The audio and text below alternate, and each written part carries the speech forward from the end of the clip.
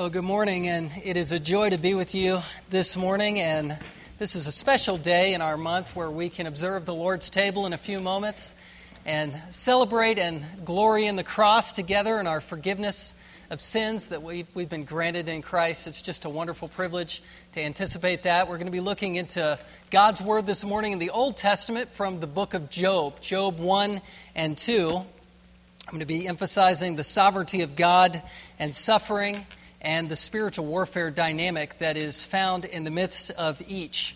A couple things that are going on in the life of our church. If you'll take your bulletin and just look in there, there's so many things that are highlighted in terms of men's ministry and women's ministry. Steve Hatter, one of our elders, mentioned that we had a men's night out. Be looking for those opportunities. I want to encourage you to look for opportunities to connect with people in the body.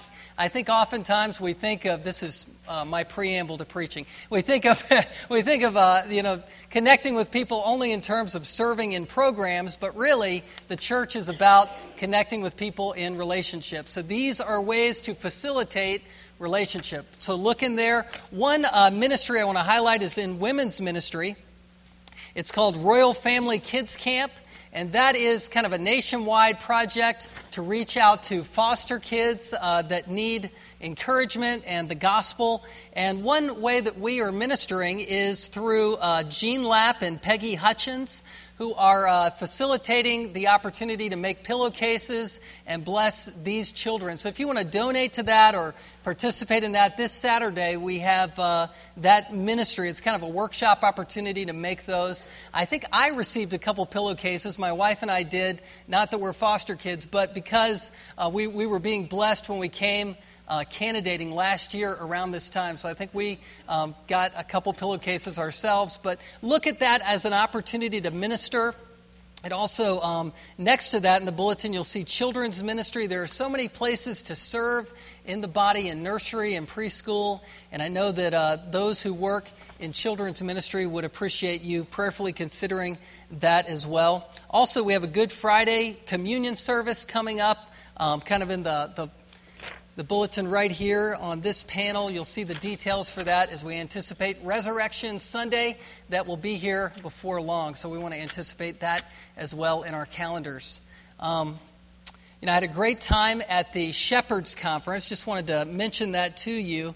I was gone last Sunday from the pulpit because I was flying back with Steve Hatter. He went with me kind of as a lay elder, and we had an explosively encouraging time there at Grace Community Church. It was 4,000 men who came, and it used to be a conference for men and their wives, but they've packed out the facility so much with pastors and with elders that it's kind of become kind of a man cave sort of experience where we're all packed in and we're singing, exalting the Lord, singing songs like Rise Up, O Men of God, and we had 300 seminarians who were decked out in the choir loft singing to us, and we were singing back and singing A Mighty Fortress Is Our God. So it was a really robust time where we were exhilarated in the Lord. And you've got John MacArthur as the keynote speaker, one of the speakers, and he now is 70 years old. And as he stood in the pulpit, you had the sense in the room that the general was standing to give us our orders and give us really the core values of what we stand for and the truth and fighting the good fight of faith and sending us back charged up to minister again. And so I'm energized to be back with you and want to share out of Job 1 and 2 based on what I believe the Lord was prompting in my heart over that conference time.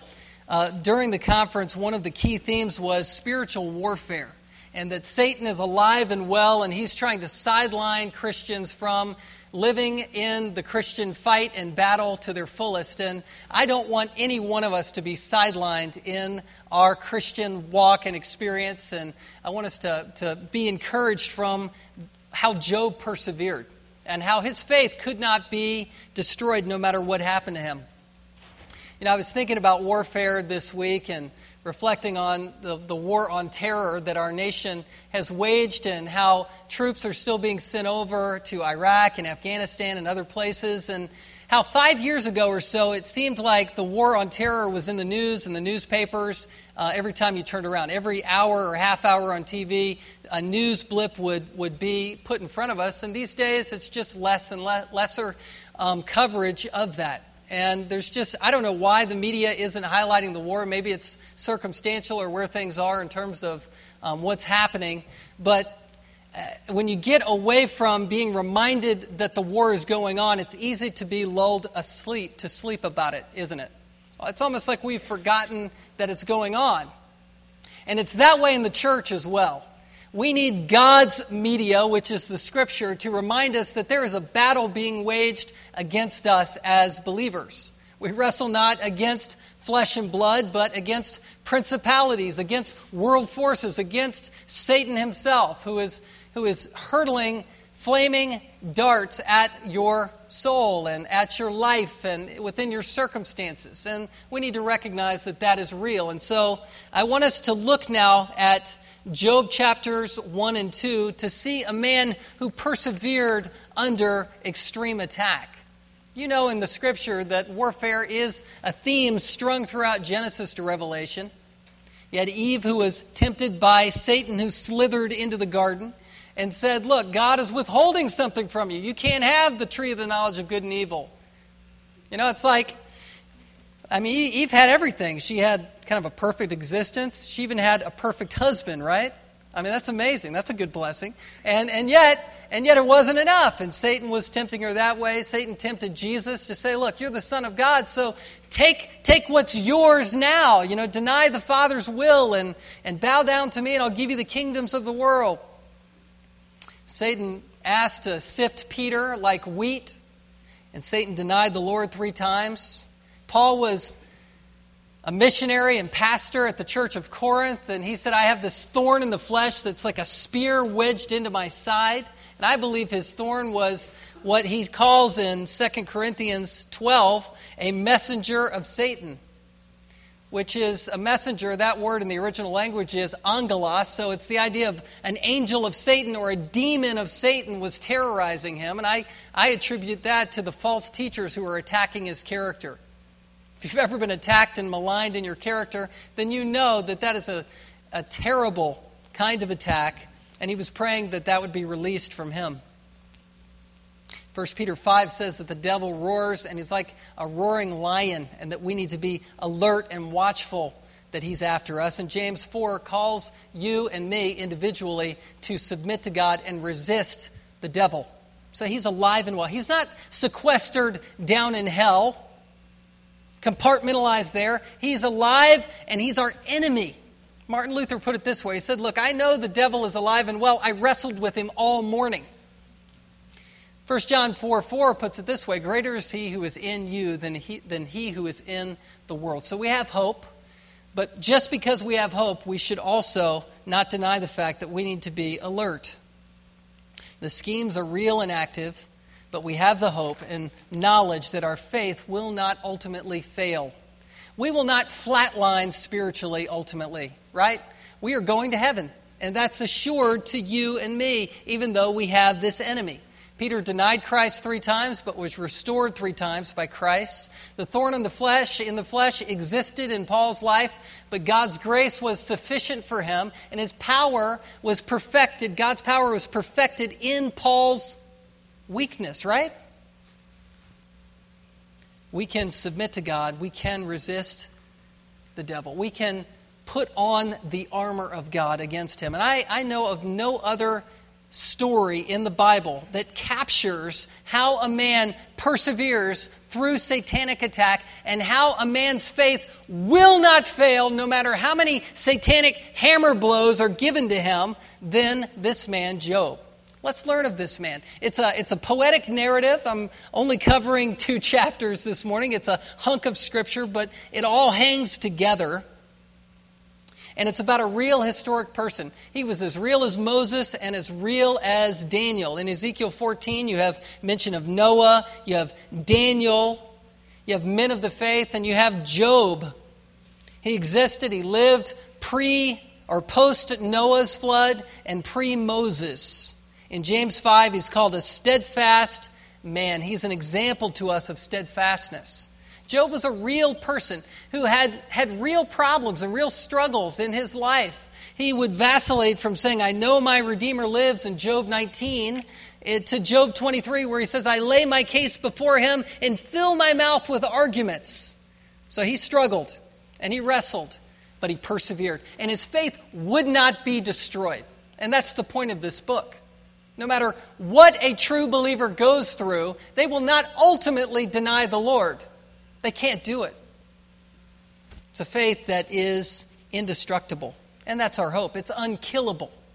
So in these chapters, we're going to look at 5 different scenes. There are 5 different vignettes. And within these 5 scenes, there are 2 incredible, remarkable, unforgettable expressions of unkillable faith. 2 expressions of indestructible faith. That's what we're going to look at. And there's 5 different scenes. It's as if the camera pans up into heaven and shows us what's going on in the courts of heaven, and then pans back down and shows how that's playing out on earth, and back and forth it toggles to show us this dynamic between heaven and earth, between God's sovereignty, spiritual warfare, and a man persevering through it. That's what we have here. Let's look at the first scene. The first scene is verses 1 through 5. This is the setup. It's setting the stage for what's going to happen by showing us Job's integrity and wealth. There was a man in the land of Uz whose name was Job, and that man was blameless and upright, one who feared God and turned away from evil. There were born to him 7 sons and 3 daughters. He possessed 7,000 sheep, 3,000 camels, 500 yoke of oxen, and 500 female donkeys, and very many servants, so that this man was the greatest of all the people of the East. His sons used to go and hold a feast in the house of each one on his day, and they would send and invite their 3 sisters to eat and drink with them. And when the days of the feast had run their course, Job would send and consecrate them, and he would rise early in the morning and offer burnt offerings according to the number of them all. For Job said, it may be that my children have sinned and cursed God in their hearts. Thus Job did continually. This is a man who had incredible wealth. He had wealth like Solomon, King Solomon would have had. It's a man in the Middle East, kind of in the Arabian country, who was notably wealthy. You just can't imagine how much this man had in comparison to everyone else. He's given a 4-fold commendation regarding his integrity that he possessed at the same time, though. First of all, he was blameless. You couldn't bring a charge against him. He was upright. In other words, he was honest. He attained his wealth honestly. He feared God. He was humble. He was reverent before his Lord. And he turned away from evil. He was the same on the inside as he was on the outside. Perfect integrity. He was the real thing. It's what made him the prime target for God to allow Satan to do this to him made sense because he was the real thing. His wealth was measured in his family. He had, look at this, 7 sons and 3 daughters. In other words, this man was not only rich, wealthy, and powerful, he had a guaranteed legacy, which would have been very important to him as a man from that time period for his name to continue on. And it was as if it was guaranteed. You had 2 sort of numbers of completion, 7 sons and 3 daughters. His quiver was full. He was intimidating. In Job 29, it talked about Job walking around the city gates and how young men would withdraw from him in honor and intimidation, and the aged would stand in his presence. It's like the president is coming to town. It said that the tongue of nobles stuck to the roof of their mouths in Job 29. Now, personally, I've had this experience. Not the Job part, but the tongue sticking to the roof of your mouth experience. It happened last week at the Shepherd's Conference. I was up front. I was with Steve Hatter, one of the elders, and introducing him to some of the men, some of the speakers, and we're just walking by, and all of a sudden there's Al Mohler.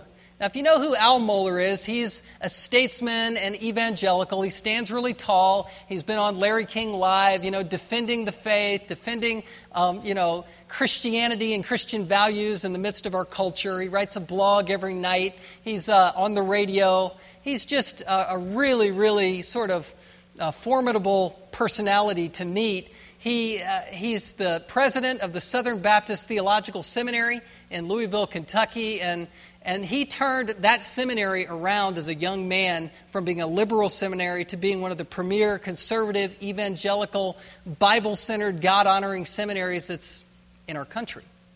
And so with that in my mind, I extend my hand to him and I say, "Hi, this is I was trying to say Stephen Hatter."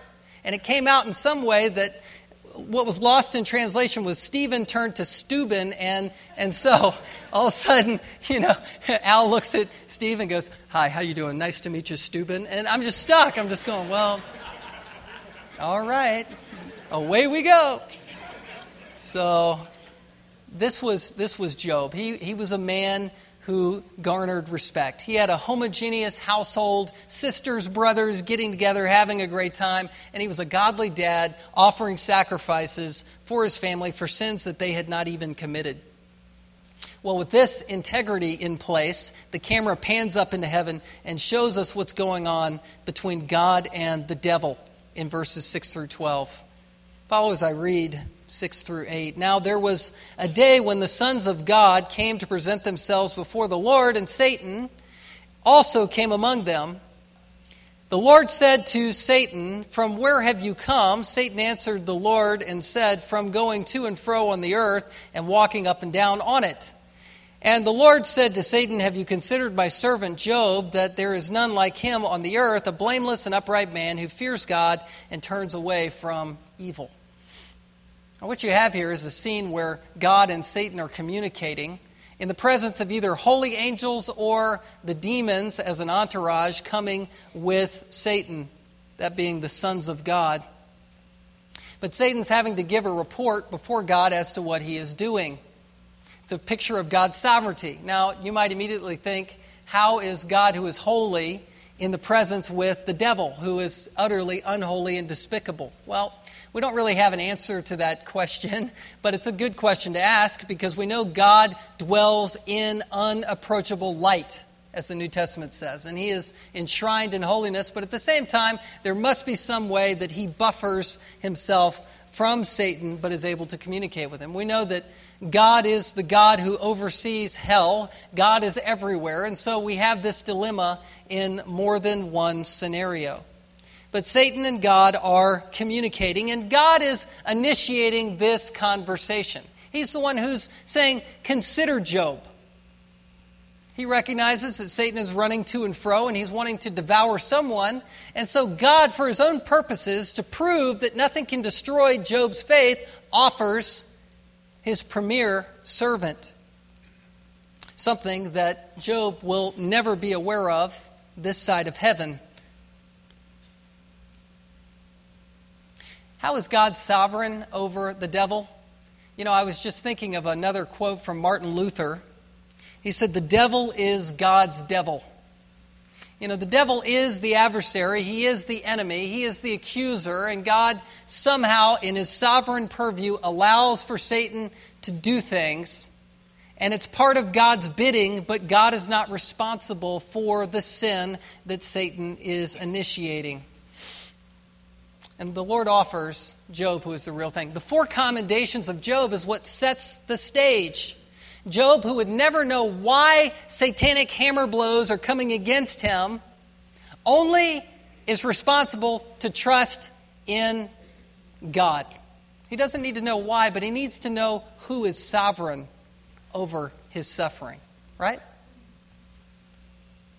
Satan, who is the father of lies, begins to lie about Job. In verse 9, it says, "Then Satan answered the Lord and said, 'Does Job fear God for no reason? Have you not put a hedge around him and his house and all that he has on every side? You have blessed the work of his hands, and his possessions have increased in the land. But stretch out your hand and touch all that he has, and he will curse you to your face.'" Stop there.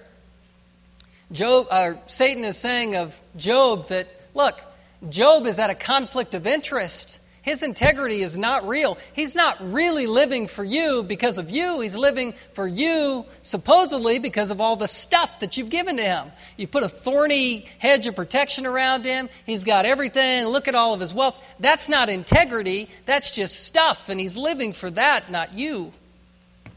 It's kind of a twist on the temptation, isn't it? I mean, he told Eve in the garden, look, God is withholding from you. God is withholding something from you, so sin against him. And Jesus, he went to and said, God is withholding the kingdoms of the world from you. They're rightfully yours. Go your own way. And now he kind of twists things up here and says, look, this integrity that you think Job has is not real. It's all based on what you've given him. Kind of interesting how Satan works. Well, what does God say in verse 12? He says, the Lord said to Satan, behold, all that he has is in your hand. Only against him do not stretch out your hand. So Satan went out from the presence of the Lord. The scene now pans back down to earth, and we are getting ready to see the beginning of a satanic Pearl Harbor attack that will come against Job. It says, now there was a day when his sons and daughters were eating and drinking wine in their oldest brother's house, and there came a messenger to Job and said, the oxen were plowing and the donkeys feeding beside them, and the Sabaeans fell upon them and took them and struck down the servants with the edge of the sword, and I alone have escaped to tell you. While he was yet speaking, there came another and said, the fire of God fell from heaven and burned up the sheep and the servants and consumed them, and I alone have escaped to tell you. While he was yet speaking, there came another and said, the Chaldeans formed 3 groups and made a raid on the camels and took them and struck down the servants with the edge of the sword, and I alone have escaped to tell you. While he was yet speaking, there came another and said, your sons and daughters were eating and drinking wine in their oldest brother's house. And behold, a great wind came across the wilderness and struck the 4 corners of the house, and it fell upon the young people, and they are dead, and I alone have escaped to tell you. I mean, you can see this building effect where one servant after the other, shoulder to shoulder, crams into the doorway, telling the next awful, horrendous thing that has happened to Job. First beginning with his wealth, beginning with his possessions, as if Sodom and Gomorrah fire came down from heaven and struck down what he had. And then you have the wind that comes and takes the house down that his kids were in like a house of cards, crushing them to death immediately. It's like one bad news report piling up on the other. What's Job's response? What's our response, by the way? I mean, something like this could happen to us. Things like this, things like these things have happened to you. You've lost much before, I'm sure. But I think that it's instructive for us to take what Job's faith expression is to heart and to load it in our minds, to have it ready for us when calamity comes, right? We know that suffering will come, and we know that it's under the sovereign purview of God, and it's important for us to be ready, to have our hearts ready to respond well. When you read verses 20 and 21, you could read Job's response to be something that's erratic or irrational or out of control, like he's just falling to pieces before our eyes. But the way that Job responds is very methodical, and it's very in keeping with the culture of the day, and it's to make a point. Verse 20, then Job arose and tore his robe and shaved his head and fell on the ground and worshipped. For Job to tear his robe was his way of saying, listen, I am not in control. God, you are in control. I am not someone who clothes myself. That's what you do. I'm just naked before you. And for him to shave his head is a symbol of him saying, listen, I am as humbly dependent as a newborn babe is to his mother for life and health. I am that man who is utterly incapable of helping himself. I'm laying on my deathbed, unable to help myself, knowing that I'm going to die. That's what Job does here as an act of worship. Look what he says in verse 21. He said, naked I came from my mother's womb, just like a newborn babe, and naked shall I return. The Lord gave and the Lord has taken away. Blessed be the name of the Lord. What does Job do? Does he respond in anger? Does he respond in self-sufficiency? Does he bow his back and say, listen, I need to fix my life with doing things. I need to have more children. I need to acquire more stuff. That's oftentimes what the world does. They face calamity not in utter humility and self-sacrifice and dependence before God, but instead they try to create for themselves their own peace. And instead, Job pressed his face to the ground and worshipped. He worshipped his God. He said, naked I came from my mother's womb, and naked I shall return.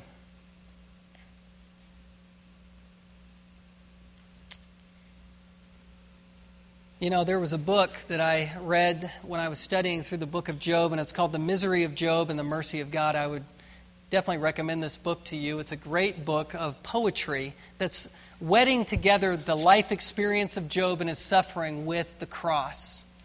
Listen as I read this section of Piper's poem. It says, and now come, broken to the cross, where Christ embraced all human loss, and let us bow before the throne of God, who gives and takes his own, and promises whatever toll he takes to satisfy your soul.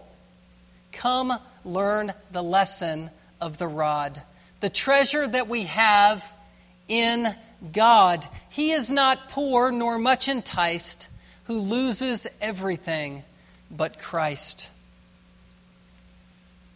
We have Satan's second accusation that follows in the next scene. The scene pans back up into heaven as we begin the second chapter. It says, and again there was a day when the sons of God came to present themselves before the Lord, and Satan also came among them to present himself before the Lord. And the Lord said to Satan, from where have you come? Satan answered the Lord and said, from going to and fro on the earth and from walking up and down on it. And the Lord said to Satan, again initiating this, have you considered my servant Job, that there is none like him on the earth, a blameless and upright man who fears God and turns away from evil? He still holds fast his integrity, although you incited me against him to destroy him without reason. Then Satan answered the Lord and said, skin for skin, all that a man has he will give for his life, but stretch out your hand and touch his bone and his flesh, and he will curse you to your face. Let's stop there. God again offers Job to Satan. Again, proving his point that saving faith is indestructible. He proves this point to the courts of heaven, and he proves this point to us. We should receive this point as the church because God has laid this story out for you. Nothing can break your faith. You will not flatline ultimately as you are being tried or as you would come under this kind of satanic attack. For Satan to say skin for skin is his way of saying, listen, if you destroy his flesh, if you do more than just take away his comforts, but now you make him utterly uncomfortable, his true heart will come out. He's not the real thing.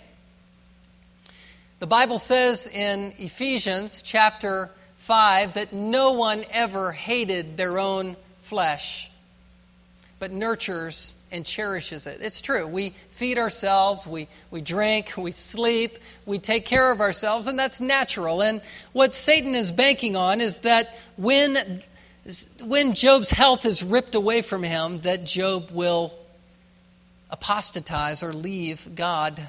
God sets one parameter, and in verse 6, and he says to Satan, "Behold, he is in your hand, only spare his life."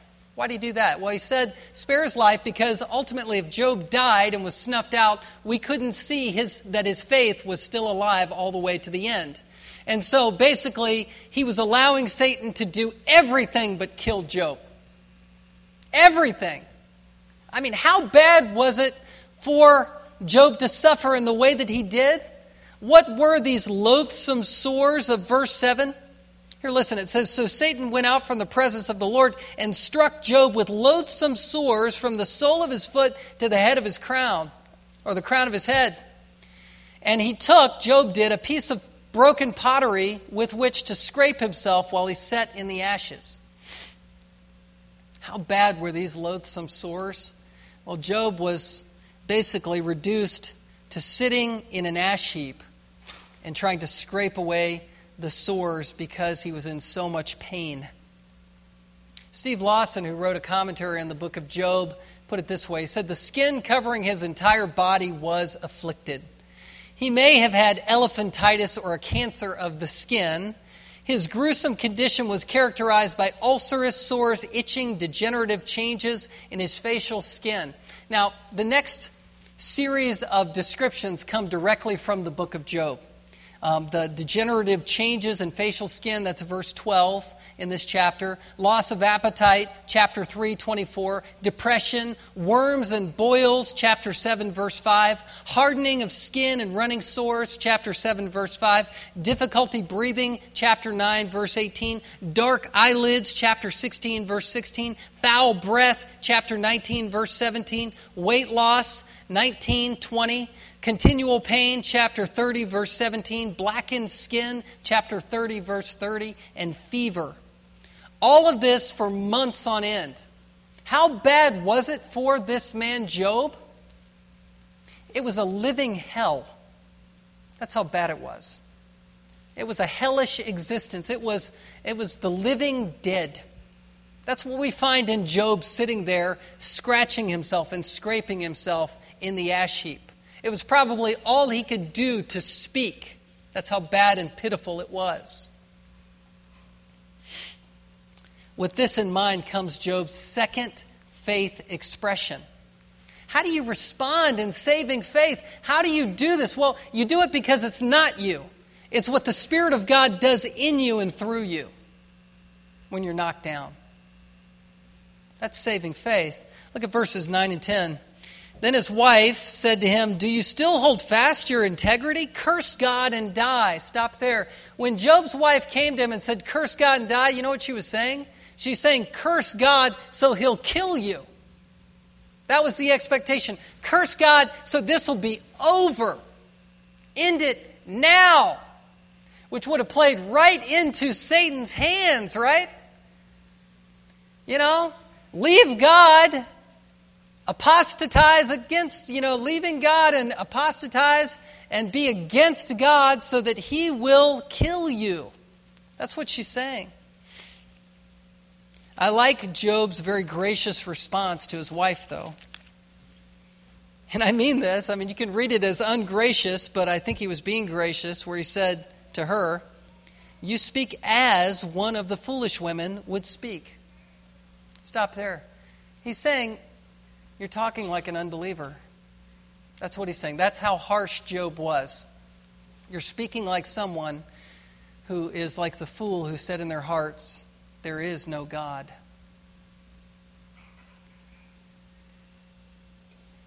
And then here comes faith. "Shall we receive good from God, and shall we not receive evil?" In all this, Job did not sin with his lips. The Bible is saying that Job's response is faith-filled and it's panoramic. It's Job saying, look, God has blessed me in so many ways. He's blessed us in so many ways. Can we not see God's blessing as one aspect of our life and faith? And then when calamity comes, not sinful evil, but calamity or disaster, when that comes, can we not receive that from God as well? That's what Job is saying.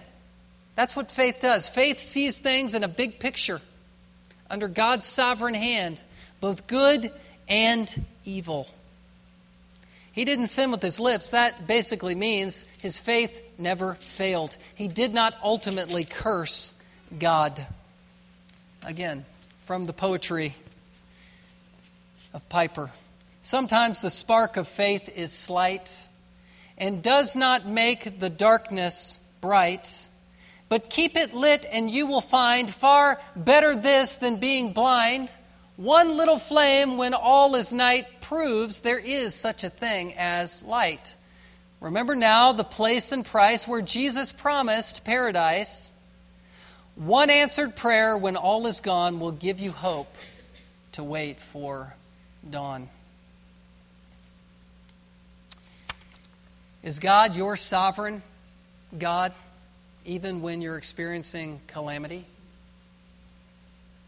This is the promise of unshakable faith, unkillable, indestructible faith, that God is still our sovereign, even when life is doling out the most difficult things and outcomes and circumstances. Even when we might perceive and believe that Satan is allowed at this point to give us hammer blows to our soul, we still can say, God, you are in control. You are sovereign. You know, I don't know what's going on in your life. I don't know what you're experiencing. But there's comfort in the sovereignty of God. Behind every dark cloud, it's been said, there's the smiling sun of God's sovereign grace. I like the way Martin Luther summarizes spiritual warfare in his most famous hymn, A Mighty Fortress is Our God. Let me read to you line 1 and line 3. This is my theology of spiritual warfare. A mighty fortress is our God, a bulwark never failing. Our helper he amid the flood of mortal ills prevailing.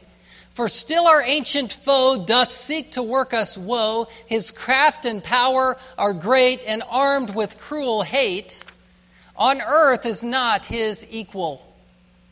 Line 3, and though this world with devils filled should threaten to undo us, we will not fear, for God hath willed his truth to triumph through us.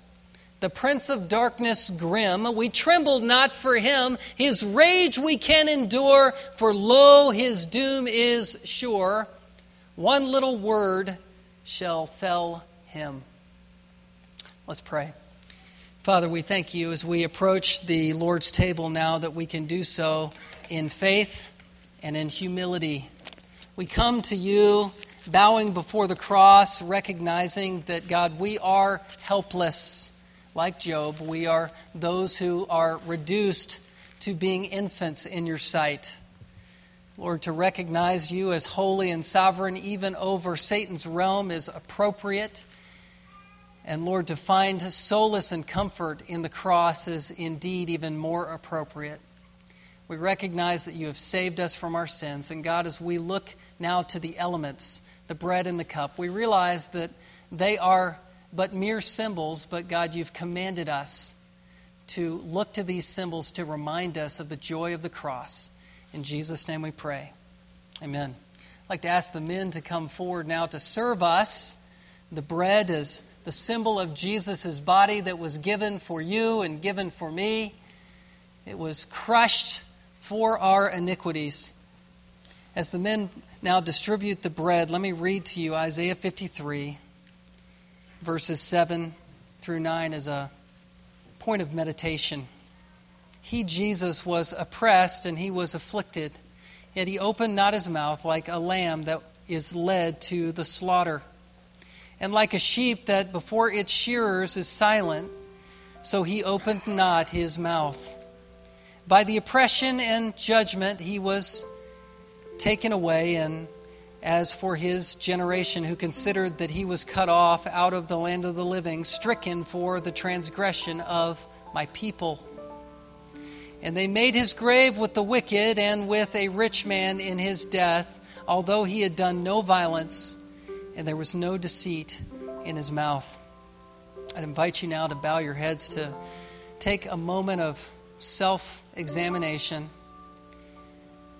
to confess your sins privately and personally to your God and to find solace and comfort in his body that was shed, or his body that was crushed on the cross for us.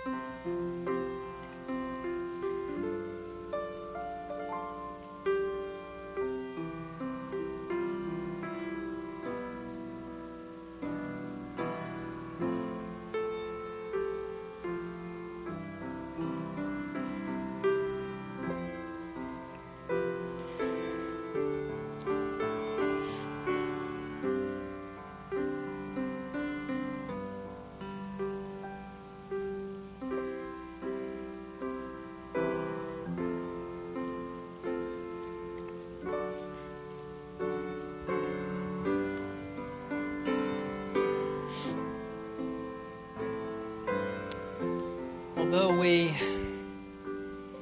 have examined Job chapters 1 and 2 and Job's suffering that is horrific and was just an example of extreme suffering, I now want to turn our attention to the suffering of Christ on the cross. The cross is a symbol of execution, and it brings to mind a gruesome and bloody and horrific death. But what was gruesome then and still would be gruesome is to us also a beautiful reminder of the forgiveness of our sins. If Jesus had not gone to the cross, we would still be lost. We would have no redemption. But because he did suffer under the wrath of God and persevered, we have peace with God. We have Christ's righteousness. So remembering these things, let's partake in the bread together.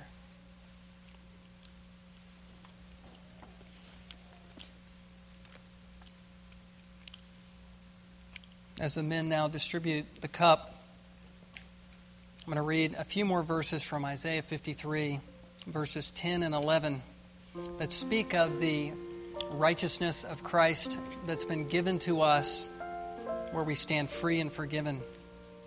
Yet it was the will of the Lord to crush him. He has put him to grief. When his soul makes an offering for sin, he shall see his offspring. He shall prolong his days. The will of the Lord shall prosper in his hand. Out of the anguish of his soul he shall see and be satisfied. By his knowledge shall the righteous one, my servant, make many to be accounted righteous, and he shall bear their iniquities. Allow these words to be your meditation as we prepare to take the cup together.